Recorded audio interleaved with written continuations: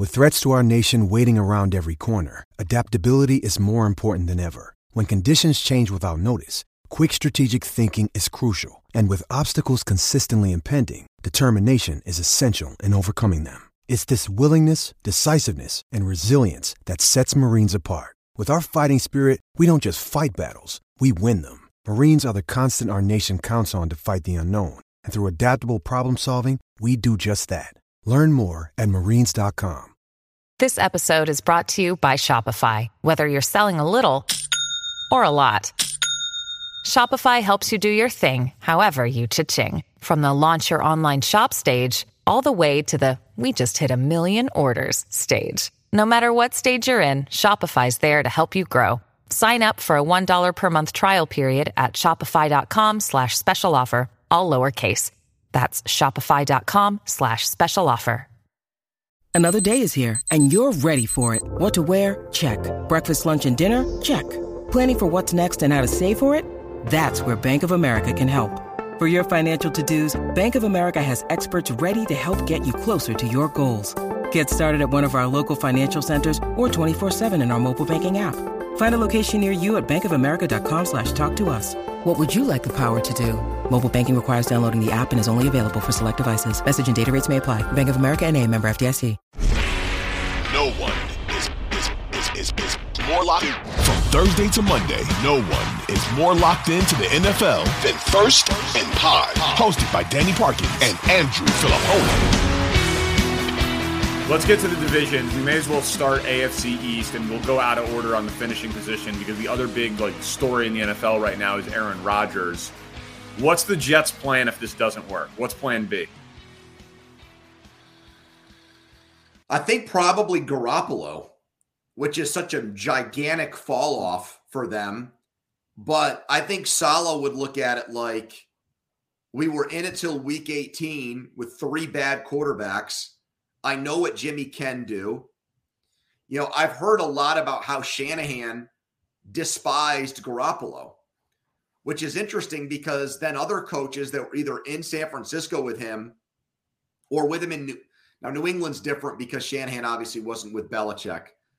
But, you know, it's interesting that Garoppolo's not fallback options, but teams' fallback options seem to be the Raiders and Jets with Garoppolo. And McDaniels, I think, likes him. Saleh, I think, would trust him to do better than the 3 quarterbacks that he had there last year. But I don't think Zach Wilson will be their plan B. I think that they're all in. I mean, when a guy like Woody Johnson is flying out to see the guy, you would think because of the vaccine stuff that he wouldn't want Aaron Rodgers at all, Danny. He's Johnson & Johnson. No, seriously. You don't think a billionaire would take that shit personally? I'm kind of surprised he's not. Well, but Rodgers has also talked a bunch of shit on Big Pharma. That's a good point. Yeah, Florio's been making that point all week, just reminding people of that. Yeah. It's so good job. It's a great job. He said his first question at the press conference in New York to introduce him to the New York media should be, you said on Pat McAfee's show that Big Pharma is like one of the downfalls of American civilization. How does it feel now to be taking money directly from Johnson & Johnson? Like that's a great question. It's the New York media. Somebody should. And I bet somebody will. I think plan B should be firing Nathaniel Hackett because you only hired him. You only hired him to get Rodgers. And he's clearly not good. We saw him on his own in Denver. So at quarterback, your Jimmy Garoppolo argument is a totally sound one logically, though I am kind of floored at the idea that you would have Zach Wilson at number 2 overall in the draft and give up on him that quick if your answer wasn't like not that Tom Brady would go there, but, a ready-made Peyton Manning, Tom Brady, Aaron Rodgers, like end-of-career star quarterback who obviously supplants anybody who's already on the roster. Like, you're not winning a Super Bowl with Jimmy Garoppolo, and you're not winning a Super Bowl with Zach Wilson. I could easily make the argument that you owe it to your investment in the 2nd overall pick, not to hand him the job, but to at least let him compete for the job with basically anybody that you're bringing in at a lower tier than Aaron Rodgers. So I think they should cut their losses on Wilson and trade him, just because I think it got to a point where it wasn't just the on-field lack of production. It was obviously the way that he graded on his teammates and the way that his teammates viewed him. And unfortunately, that's a situation unlike, say, Aaron Rodgers in Green Bay or Russell Wilson in Seattle. The quarterback gets zero benefit of the doubt. So if the good players on the team turn on him, I don't think there's any coming back from that. So that's why I would do the Josh Rosen thing like Arizona did and just move the guy. And if he comes back to bite you like Geno Smith did 10 years later, whatever. But I think that that's what the Jets should do. I think it's toxic. If it's not Rodgers and it's just somebody like you mentioned, like if it's Garoppolo and he's seen as a temporary short-term fix, I think merely having Zach Wilson around is not copacetic. I don't think that that benefits anyone. Would you trade him for a 4th-round pick? If somebody took the contract, which is not huge because it's the 2nd pick in the draft, yeah, I would. I probably would. Yeah, I mean, that is like the Josh Rosen thing. He hadn't proven himself to be awful, and you had the replacement with the number 1 overall pick. Zach Wilson looked terrible, and you don't have the young heir apparent to replace him for a while. Like, that is the definition of buying high and selling low. That's bad investment. But at least you're selling. Yeah, no, I mean, right. I mean, to your point, he could be out of the league in a year.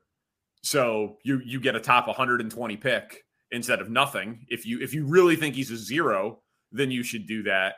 But I believe that 22-year-old, 23-year-old kids have the opportunity for some level of maturity, reflection, personal growth, and hopefully the guy can win some of his teammates back over, especially if he doesn't have to play right away. You know who I think? You know who I think should trade for him?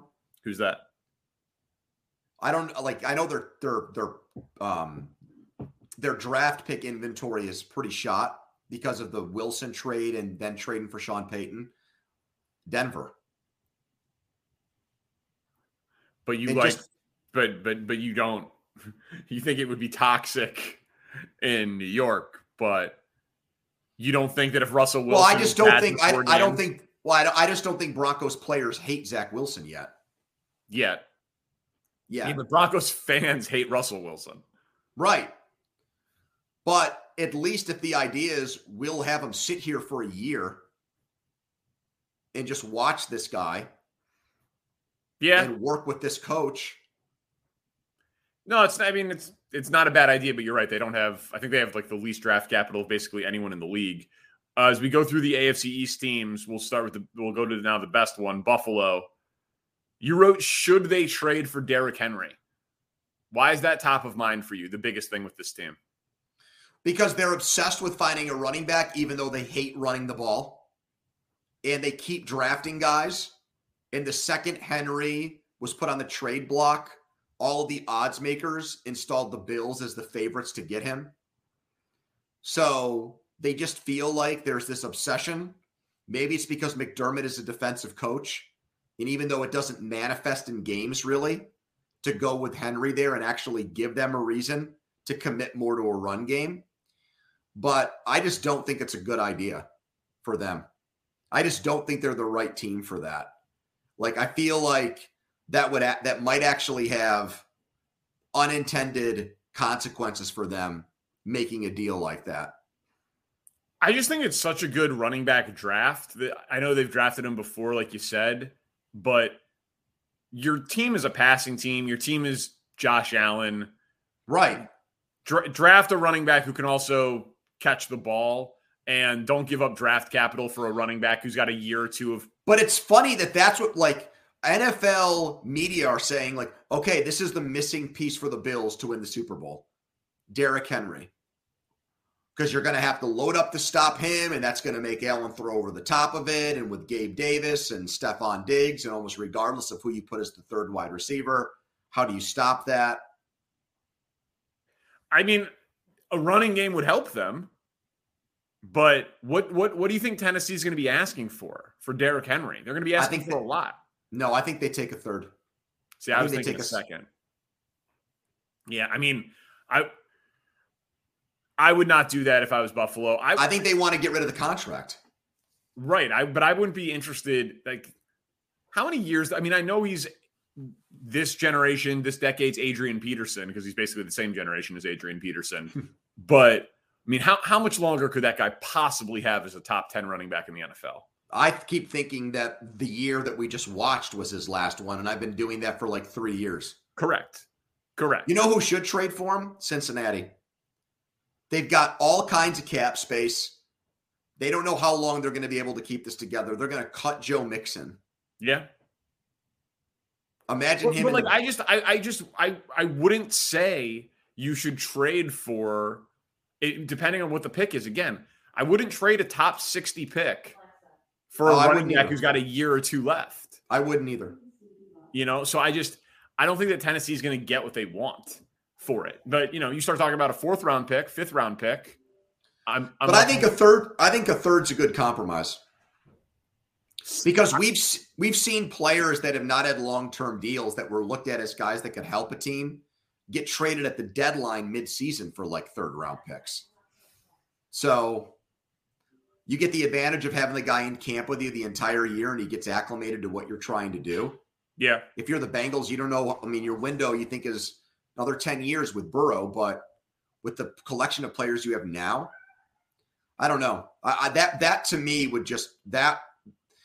I just don't think Buffalo. I don't know. I just don't think Buffalo's as close as the odds makers think they are to winning another Super Bowl. Personally, do you? It kind of feels like a Belichick player. Yeah, we're just mentioning AFC teams though. Like, is Tennessee going to trade him in the AFC? Like, will they look at him like a quarterback? I wouldn't look at it that way because of what you just said. No, I mean, I wouldn't either, but I got to imagine that they're going to be asking for a lot for Derrick Henry, just to explain it to their own fans. This is a weird one. Colin Cowherd keeps talking about Brady not being a broadcaster. Rich Eisen says he's hearing whispers that Brady is going to play. Brady tweets about his daughter adopting a kitten, and that's taking too much time away from football, which we can't take anything this dude does on social media seriously. But he retired a 2nd time publicly. He's reportedly filed his retirement papers, but we know about Stephen Ross and the Dolphins' connection to Michigan and his obsession with Brady, and that he lost a draft pick in this draft to tamper with him to try to get him the last time. Should Mike McDaniel and the Dolphins want, if Tom Brady wants, Tom Brady over Tua? No, I don't. And here's why. Because you're not in the right conference. You're in a conference with Kansas City, with Cincinnati, with the Chargers, if they can ever stay healthy, with Jacksonville, who's an ascending team, with Buffalo in your own division.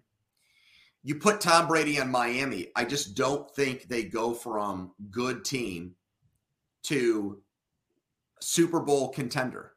I don't think he has that kind of impact on teams, even if you're telling me he's got Tyreek Hill and Jalen Waddle for 17 games.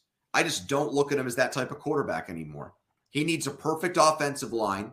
If there's any offensive line breakdown, he might not get injured like Tua, but he's not going to be that effective.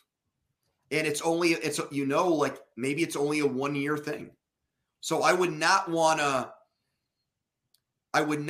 rip the Band-Aid prematurely on Tua in the name of like going with Brady, because I just don't think it's the type of quarterback upgrade, Danny, that makes the Dolphins a legitimate championship team. Tua surprised me. We talked about it over the course of the year. Like, I thought that it was everything else around him and that a lot of guys would look good in that system. And I still do think a lot of guys would look good in the system, but the guys who weren't Tua that played did not look good. So Tua gets credit from me for how he performed. The variable here is the reporting on Tua accurate? Like, is Tua good to go? Is he your week 1 starter? Is he just as likely as the majority of players who play that position to be able to play 17 games? Or is he concussion prone? Is he injury prone? Obviously, we know he's on the small scale, bottom 10 percentile of quarterback size in the NFL. It's why I don't like him. It's why I never liked him. So if they have some information, and they should have more information than anybody else, that says like Tua is a real risk proposition, high risk proposition to be able to finish this season, well then sure, because you're not going to be able to do any better. And everyone would at least understand. But how could they get that diagnosis right now in March that Tua could not make it through? Well, I mean, I think that it's possible that they had it at the end of the season and they were just like kind of covering and buying time. I mean, the guy didn't play. So I assume that Tua is going to play football again. And I assume that Tua will play football at a high level. But so I'm with you that I would not do the Brady thing because Tua looked pretty damn good. But if I knew that Tua might never be the same, and the only people who would know that are the Dolphins, then I'd be interested in rolling the dice on Tom Brady. That's the only scenario. But I mean, I don't have all the medical documents in front of me, and I would say that it's more likely than not that he won't be the same player, and that, you know, his body of work as far as injuries go leads you to believe that he's just not a very durable guy. So right, the thing is though that you like that team is so built to win now. Yeah, but I just don't think Brady is a built to win now quarterback anymore. I don't. I mean, like that the other part of that Eisen report was that Phillip Rivers wanted to play for Miami last year once the injuries happened with Tua, and they turned him down. I don't see a big difference between Brady and Phillip Rivers anymore. Well, I mean, one guy played football last year. Okay, did he play well? No. Right. I mean, so that's what I mean. Brady's better, but not by much. At least not what he put on tape last year. No, I'm not disagreeing with you. He had his moments. He had all the personal issues. He had the offensive line issues. They were a very injured offense. So do I think that Brady is still a top 32 quarterback on planet Earth? Yeah, I do. Yeah, me too. You know, so that's what I'm saying. Like, if they think Tua is not finishing the year, they don't have a better option than Brady because whoever their backup is not a top 32 quarterback on planet Earth. But with that variable probably not known, I'd roll the dice with Tua. What do you think Belichick is doing and is going to do this offseason? They are one of the most forgotten teams in the NFL. They really are. They've got the greatest coach of all time. And the Patriots outside of New England and Boston are a non-story. They are a completely like left for dead, slept on franchise. And Belichick has a way of doing things. You know, when he won his first Super Bowl in 2001, nobody thought that team was going to be any good. They had gone, 4-12 the year before. So it's not like he needs a hyped up team to win. But at the same time, like, he's so old. He wants to break Shula's all-time wins record. I can't imagine that he's just content with a team that if he coaches his balls off, wins 9 games. Because that's what they look like to me. They go 9-8. You say, great coaching job, Bill, with the team they have. I agree with you. Is there a scenario that exists where he holds on too long and Andy Reid keeps winning, where Reid gets to like 4 Super Bowls, like four rings, not attends 4 Super Bowls, because he's already done that, but wins 4 rings and finishes strong, like, you know, gets carried off, wins one in his last game or whatever, and Belichick strings together 5 losing seasons in 7 years post Brady, finishes with more wins, finishes with more rings, but we'll end up looking at it like, man, Andy Reid had winning seasons with 6 different quarterbacks, and as soon as he got a good one, he was amazing. Belichick, he really only did it with Brady. Is there any scenario in which that happens and the GOAT conversation or even the best coach of his generation becomes a legitimate debate? I think so, and here's why. Because Chuck Noll won 4 Super Bowls and had such a bad run in the 80s where they only won, I think, 2 playoff games. And he basically went from 1980 to 1991 and only won 2 playoff games in 12 years. And because of that, even though we had 4, I think when Walsh retired with 3, there was a thought that he was a better coach than Noll. Like, I don't think, just my personal opinion, I don't feel like it took Belichick surpassing him or even tying him for people to, like, I don't think Noll was regarded as the best coach in NFL history while he had 4 Super Bowl championships. No, you know but what I mean? Belichick is talked about as the GOAT, as like a statement of fact, like Gretzky is talked about as the GOAT in hockey. I agree with you on that. But the argument I'm trying to make is that we've already had at least one era of football where the coach with the most Super Bowls was not widely regarded or universally regarded as the best head coach of all time. Yeah. I wonder, how, if it goes poorly for a while, like how many years it would take for him to not unravel his legacy. I mean, he's unbelievable, obviously. He's a Hall of Famer. He's unbelievable. But I'm wondering, because it's not one more year. But like you said, if he wants the wins record and he has a bad team, he might be hanging around for the better part of a decade. I just don't sense that there's any urgency there with the Patriots. None that's reported on or reported about. I agree. Yeah, I don't know. The offensive coordinator change there, bringing Bill O'Brien back, I think that puts Mac Jones on the clock where most reasonable people would think if he doesn't make huge strides with this coach, that it would be fine if Belichick went into the following year's draft and took a quarterback. I've never understood, other than, Nick Saban convinced me that this was the next Tom Brady, even though he didn't have great physical traits or tangible qualities. I still don't understand what Belichick saw in the guy. I don't get it to this day. Yeah, I mean, I think it was just he needed a quarterback, and Saban told him he was smart and he was impressive on a chalkboard. Problem is you don't get to bring the chalkboard onto the field.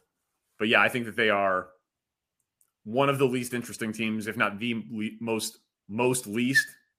The least interesting? I could have just said least. The least interesting team in football. I can speak. I told you I'm sick.